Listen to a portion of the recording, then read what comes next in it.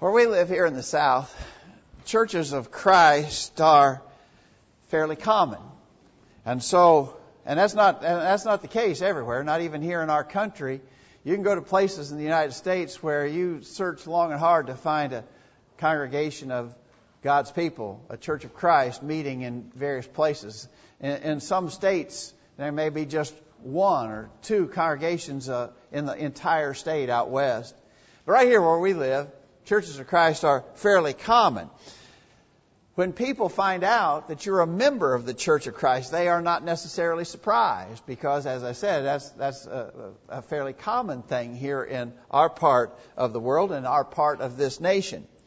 But even though here churches of Christ are fairly common and often seen, and members of the Church of Christ are fairly frequently encountered by everyone, people are still somewhat, I think, uninformed about what we believe the Bible to teach. And they are surprised sometimes when, as we try to teach and share our faith, they are surprised to find out some of the things that we understand the Bible teaches. As we show them the Scripture, as we try to specify, because we think we have a burden to do that, right? We believe very much that we are obligated to show from the Scriptures why we do what we do. Give a thus saith the Lord for all of our practices. To cite book, chapter, and verse for the things that we practice. People very often say, well, I never knew that, or that's not the way I understood it. That's not what I've been told. And so they have surprise when they find out some of the things that we teach and practice. Today, we want to illustrate some of those things. Obviously, not all of those things, but we want to illustrate some of the things that the Bible teaches, and we therefore practice that people are surprised to find out about. Just some very basics, and people are shocked even to discover what we understand the Bible to teach. And we want to just illustrate that with a few points this morning. We stop here just for a moment to add words of welcome to those that were already expressed. We're glad that you're here. It's a beautiful Lord's Day in Middle Tennessee, and it's made extra special by virtue of the fact that we have a chance to come together to worship God, to honor and glorify Him, and, of course, to associate with one another in that process and to be edified and encouraged in that action. Thank you for being here to be a part of that. We appreciate you very much, and as was said, we're grateful for our visitors. We want you to know that. We want you to come back every time you have a chance. And by all means, ask any questions that you have. You might, in fact, be surprised this morning by something that you see that we're doing or teaching. And if that's the case, we invite your questions. We would love to sit down with open Bibles to understand what God wants us to be doing. So ask any questions you might have. We're glad for the presence of each and every one this morning. Let me just illustrate some of the things that people are surprised about. And I'll start out with a very simple one. Sometimes when people learn that we don't teach or practice tithing, they're really surprised about that. Because that's what happens in most religious organizations. They teach, they instruct, they actually obligate people to pay a tithe. Because of that, sometimes you hear people say, I'm not interested in organized religion. All they're interested in is my money. They're not interested in me. They just want my money. You no doubt have heard people say that sort of thing. A number of years ago, I was in a gospel meeting in another state, and the elders, a rather large congregation, and the elders of that congregation did something I'd never had done before or since. They wanted to have, near the end of the week, they wanted to have a sit-down interview with me to get my feedback on what I had seen in regards to that local congregation. I thought that was kind of an impressive thing for the elders to do that. And so I had several things I wanted to tell them that I thought was very commendable about the church. But there was one thing that stood out that I said, now there is one thing I would change. And the one thing that I would change is that on Sunday morning, as the services began, the very first thing they didn't do anything else. They didn't even make any comments hardly. They immediately took up the collection. First thing they did out of the box on Sunday morning during the worship service. And I told them, I said, it's not unscriptural. I just wonder if it doesn't give people the impression all we're interested in is your money. That's the first thing we're going to do before we do anything else. We're going to get some money out of you. So I don't know. I don't know if they ever made any change about that or not. But we don't want to give the impression that that's our interest in people is money. But, again, when people find out that we don't teach or require tithing, they are surprised. Tithing, as you understand, was an Old Testament ordinance under the law of Moses. The children of Israel were obligated to give 10% of what they gained. If they gained 100 bushels of crop, they were obligated to give 10 bushels of that crop. If it was money or anything that they gained, they were expected to give 10% of that. That's what the tithe was. Now, certainly that was taught in the Old Testament, but as we get to the New Testament, that's never instructed for God's people in the New Testament age. Living under the law of Christ, tithing is not a requirement. Instead, in familiar passages to us, like 1 Corinthians chapter 16, verse 2, upon the first day of the week, let every one of you lay by him in store as God hath prospered him. That's our rule. That's what we're supposed to do. In 2 Corinthians chapter 9, verse 7, every man according as he purposeth in his heart, so let him give, not grudgingly or of necessity, for God loveth a cheerful giver. Search the New Testament through, and you will never find an instruction for Christians to be tithing. It's not a New Testament ordinance. People are surprised when they hear us say that. Now,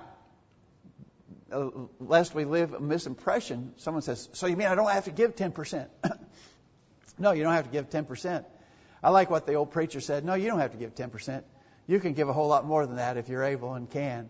And so we're not limited by 10%. But I don't think we should use that as an excuse to see how little we can give. We can give a whole lot more. But we don't teach tithing. People are surprised about that when they find. That's just a simple illustration of the point that we're trying to make. Now, the reason why we're different is not because we have some personal like or dislike regarding giving and tithing. Did you get the idea? The reason we do what we do is because it's what the Bible teaches, right? That's why we do what we do. And it's surprising to people when we do that. Another thing that surprises people is when they find out that our preachers are not called pastors or reverend. I'm going to tell you, as a preacher, and I have been for many years, I very often have had to correct people who want to call me either pastor or reverend. And we don't wear those titles. Preachers don't wear those titles. It is so common, though, in the religious world. In fact, people are surprised when they find out that I, as a preacher, for instance, don't wear the title pastor and wouldn't even allow someone to call me reverend. It's hard to break the habit because there have been instances where I've told people and had to tell them multiple times, I'm not Pastor Greg. I'm certainly not Reverend Gwen. Please don't use those titles. They don't fit me. We understand that pastor is a title synonymous with elders. And so pastors in the New Testament were elders. They were overseers of local congregations. There was always a plurality. In every church that we read about that had elders, we read of them in the plural. Notice here in Ephesians chapter 4 that pastors and evangelists are two distinct groups. They're not the same.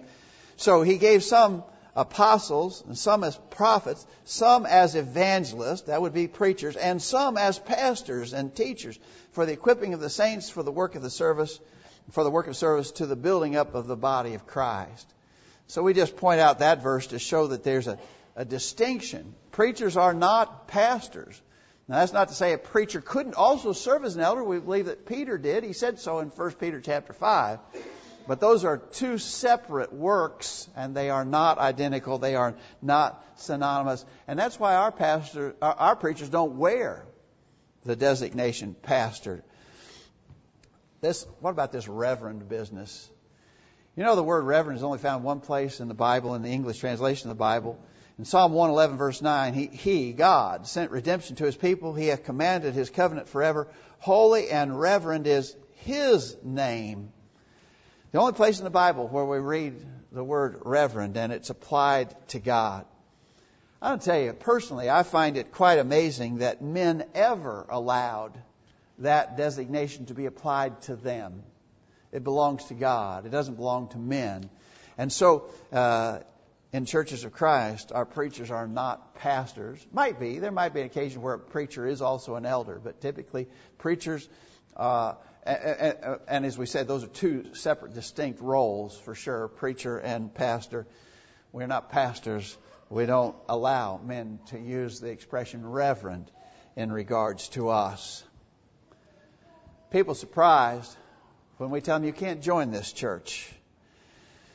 Years ago, and those of you who are younger won't even remember, but those who are a little older like me can remember, maybe a lot older like me, can remember that there was an advertising campaign, join the church of your choice. Join the church of your choice. There's a lot wrong with that slogan. We've talked before about the fact that it shouldn't even be our choice. It should be God's choice. The church should be God's choice, not ours. We're not talking about that so much as the idea of join. Join the church of your choice. Joining the church is not a biblical concept, and people are surprised when we try to explain that to them. But we can look back to the very beginnings of the church in Acts chapter 2, when on the day of Pentecost the gospel had been preached. And when they heard the gospel, it says they were pricked in their hearts, said to Peter to the rest of the apostles, men and brethren, what shall we do? Then Peter said unto them, repent, be baptized, every one of you, in the name of Jesus Christ, for the remission of sins, and ye shall receive the gift of the Holy Ghost. Then they that gladly received his word were baptized, and the same day were added unto them about 3,000 souls, and the Lord added to the church daily such as should be saved. Notice, what did these people do? Well, they heard the truth. They believed it. They were moved in their heart. They asked, what should we do? They were told to repent and be baptized. They were baptized. Notice, when they did that, the Lord added them to the church. Our part is to believe and obey. And when we believe and obey, including repentance and baptism for the remission of sins, the Lord adds us to the church. You see that? That's pretty straightforward. That's why we say, again, people are surprised, but we're just going by what the Bible says, right? And so people are surprised when we say, you can't join the church. The Lord, you do the right thing, and the Lord will add you to the church. Again, this is the Bible. That's why we state it that way. Now, we would make a little bit of a clarification. If we look in Acts chapter 9, I think many of you will recognize in Acts chapter 9, it tells the story of the conversion of Saul of Tarsus. You remember that he saw the Lord on the road to Damascus. He was struck blind. He went into Damascus, and a man named Ananias came to him. Another accounting of that story in chapter 22 explains that Ananias says, now why tarriest thou? Arise and be baptized and wash away thy sins, calling on the name of the Lord. Paul was added to the Lord's church in Damascus when he was baptized and washed away his sins, right? He was added to the church, just like we were reading. When we do our part, when we believe and obey, God adds us to church. He was added to the Lord's church in Damascus. Sometime later, he returned back to Jerusalem, and in Acts chapter 9, it says, when Saul had come to Jerusalem, he tried to join the disciples, but they were all afraid of him. They were afraid of him because when he left Jerusalem, he had been a persecutor, a ringleader of the persecutors. Now he comes back and he's supposed to be a Christian. They were afraid. Barnabas stepped up and defended him and his faithful service to God. But notice, Paul made an effort. He tried to join. He was already added to the Lord's church, the universal church of all saved believers. But in this sense, the word join is used about the local congregation in Jerusalem. And so we understand that we can use that terminology. That's biblical. In fact, we think it's an important part of God's plan. He wants you to join yourself to a local congregation and be an active working part of a local body of Christ. And so we can use the word join in that context. But in regards to joining the church, we don't do that. God adds us to the church when we are obedient. People are surprised. But again, the reason they're surprised is they've become used to the way men use terminology, and they're not familiar with what the Bible says and how it says it. People are surprised when they find out that we observe the Lord's Supper every week. I want to tell you, that really sets us apart from many others in the religious world. Most denominations practice the Lord's Supper or communion. They practice that on some varying basis. Some have it once a month. I've known of some that have it once each quarter, 4 times a year. Some that have it 2 times a year. There's some groups that only have it once per year. And so when they find out that we observe the Lord's Supper every Sunday, every first day of the week, they're shocked. And very often we get the question, why do you do that? Why would you do it every Sunday? Well, just like everything else we've been saying, the reason we do it every Sunday is because that's what we read in the Bible. They say, well, where? How? Explain yourself to us. Well, our explanation, as you well know, comes from Acts chapter 20, verse 7. It's the only verse in the New Testament that mentions the frequency of observance of the Lord's Supper. In Acts 20, verse 7, upon the first day of the week, when the disciples came together to break bread, Paul preached unto them, ready to depart on the morrow, and continued his speech till midnight. Notice it was upon the first day of the week.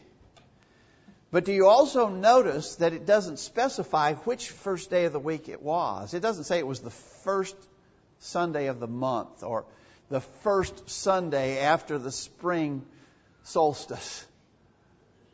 It doesn't specify a Sunday. It just states this was a Sunday. And on the first day of the week, the disciples came together to break bread. What would you conclude from that? Well, we conclude that since it doesn't specify that it was a particular Sunday, this clearly indicates that it was the regular practice of Christians to do it every time the first day of the week rolled around. I want to tell you that is not illogic. That is actually a logical analysis of this statement. And as we said, it's the only passage in the New Testament that speaks to the frequency of observance of the Lord's Supper. What would you say if you went into a restaurant and just as you're going into the restaurant, there's a plaque. Sometimes you see these plaques in restaurants. Rotary Club meets here noon Friday. Rotary Club meets here noon Friday. What Friday? Which Friday? Oh, you don't even have to ask, do you? You know when it says Rotary Club meets here noon Friday, that means they are there every Friday at noon for a Rotary Club meeting, right? Logic would demand that conclusion. You wouldn't reach any other conclusion. You'd be crazy to say, oh, wow, I guess they only come here once a month. No, that's not what that says. I guess they only come here 2 times a year on a Friday. No. You would understand that statement on the placard, Rotary Club meets here noon Friday, means every Friday they're there. Right? What is this statement from the Scriptures then? By logic, what does it demand? It demands every time that Sunday came, the Christians gathered to observe the Lord's Supper. That's what we do. That's why we do it. People are surprised about that. But again, it goes back to this idea, we're just trying to do what the Bible teaches. We're just trying to do Bible things in Bible ways. Let me give you another illustration. People are often surprised when they find out that we don't use any creed books. We use only the Bible. We don't have any man-written creeds. The reason people are so surprised by this is that they're very familiar with denominational creed books, articles of faith, church manuals, church disciplines, because denominations have that sort of thing, don't they? And so, if you were asked, have you got a copy of the creed book of the Church of Christ? And if you held out your Bible and said, there it is, people would be surprised. But that, in fact, is what we follow, and what we follow exclusively. We don't have any other creed book. The Scriptures tell us that they are complete. In 2 Timothy 3, verse 16, beginning, all Scripture is given by inspiration of God and is profitable for doctrine, for reproof, for correction, for instruction in righteousness, that the man of God may be perfect, thoroughly furnished unto all good works. The word perfect there means complete. You can be complete. By what God has revealed, you can be complete. And if it's a good work that you need to be doing, it's described in the pages of Scripture. You don't need anything else. Therefore, you don't need a creed book. You don't need a church manual. You don't need articles of faith. They're lined out for us in the Word of God. In fact, anything like those creed books is condemned. In the passage that Logan read for us earlier from Revelation 22, beginning verse 18, I testify to every man that heareth the words of the prophecy of this book. If any man shall add unto these things, God shall add unto him the plagues that are written in this book. And if any man shall take away from the words of the book of this prophecy, God shall take away his part out of the book of life and out of the holy city and from the things which are written in this book. Man, that's pretty plain, isn't it? Don't add to, don't take away from. It's been often pointed out that if your creed book has less than the Bible has, it doesn't have enough. If it has more than the Bible has, it has too much. You've either taken away or added to. So if it's less, it's not enough. If it's more, it's too much. If it's the same as the Bible, well, we already got the Bible, right? We don't need any human creed books, and we don't use them. And people are surprised by that. People are surprised when they find out that there's no earthly headquarters to the Lord's church. You might be asked the question by someone, where's the headquarters of your church? Where's the headquarters? What they're familiar with is the Catholics have headquarters in Rome, right? Catholics have headquarters in Rome. Most other denominations have headquarters in various places. In fact, they have sort of a hierarchy of headquarters, maybe regional, statewide, nationwide, worldwide. They have headquarters. And people are surprised when they find out that we don't have a headquarters. Local congregations such as this one are autonomous, independent, self-governing. We do not have headquarters. There's no place that is sending down orders to us and saying, you will do this. And there's no headquarters to which we are sending up reports about what we are doing. There are no headquarters. We're absolutely local, autonomous, and independent, and people are really surprised about that. Well, the reason why we do it that way, of course, again, goes back to the Scriptures. We're just doing what we read in the Bible. That's what congregations of God's people were like in the first century. When the church began, when it first began, local congregations were thus autonomous and independent. And so that's why we're doing it that way. Here's a way to argue it. There might be lots of ways we can argue this. Again, I think the example set forth in the New Testament is very plain. But here's a way to argue it. Who's the head of the church? Well, Colossians 1:18 says that Jesus is the head of the body, the church. So Jesus is the head. Well, the head is at the headquarters, right? We said the Catholics have their headquarters in Rome. That's where the Pope is. The Pope is in Rome. That's the Catholic headquarters where their head is, in Rome. Our head is Jesus. And where's Jesus? Well, 1 Peter 3:21 says Jesus is gone to heaven and is on the right hand of God, angels and authorities and powers being made subject to him. The head is where the headquarters is where the head is. Where's our head? He's in heaven. Our headquarters in heaven. We don't have an earthly headquarters. And people are really surprised by that. But we see it. You can see that, can't you? Again, just going to the Bible. There's lots of ways to illustrate the concept we're trying to bring out in our lesson this morning. People are surprised. Why are they surprised? They're really surprised because in everything we do, we're just mentioning a few of those kind of things here, but in everything we do, we're trying to do it in the Bible way. And yet people are so familiar with and used to the perversions and changes that have come into religion through the centuries, that when they find a group such as us just trying to do what the Bible teaches, it's a shocking thing. They are surprised. Let me give you quickly a couple of others to add to this list. People are surprised when they find out that you can be baptized at any time. Maybe after a Bible study with someone and they've become convicted that they need to obey the simple gospel plan of salvation. And they express surprise when they say, we can do that right now. You can be baptized right now. And the reason why they might be surprised by that is because in denominational circles, very often, baptisms don't take place until there's a specially designated ceremony or service. And maybe all those who want to be baptized are saved up for several weeks. Sometimes I've heard of them being saved up for several months. They save up candidates for baptism and then they're all baptized at once. And so they're surprised when they find out that you can be baptized any time. A great example of this is in Acts chapter 16 with the Philippian jailer. The Philippian jailer, you remember, after some very amazing things happened in the jail, he rushed to Paul and Silas and he said, Sirs, what must I do to be saved? And they said, Believe on the Lord Jesus Christ and thou shalt be saved in thy house. And they spake unto him the word of the Lord and all that were in his house. And he took them the same hour of the night and washed their stripes and was baptized, he and all his straightway. We know this was sometime after midnight, because the previous context says that Paul and Silas were singing at midnight.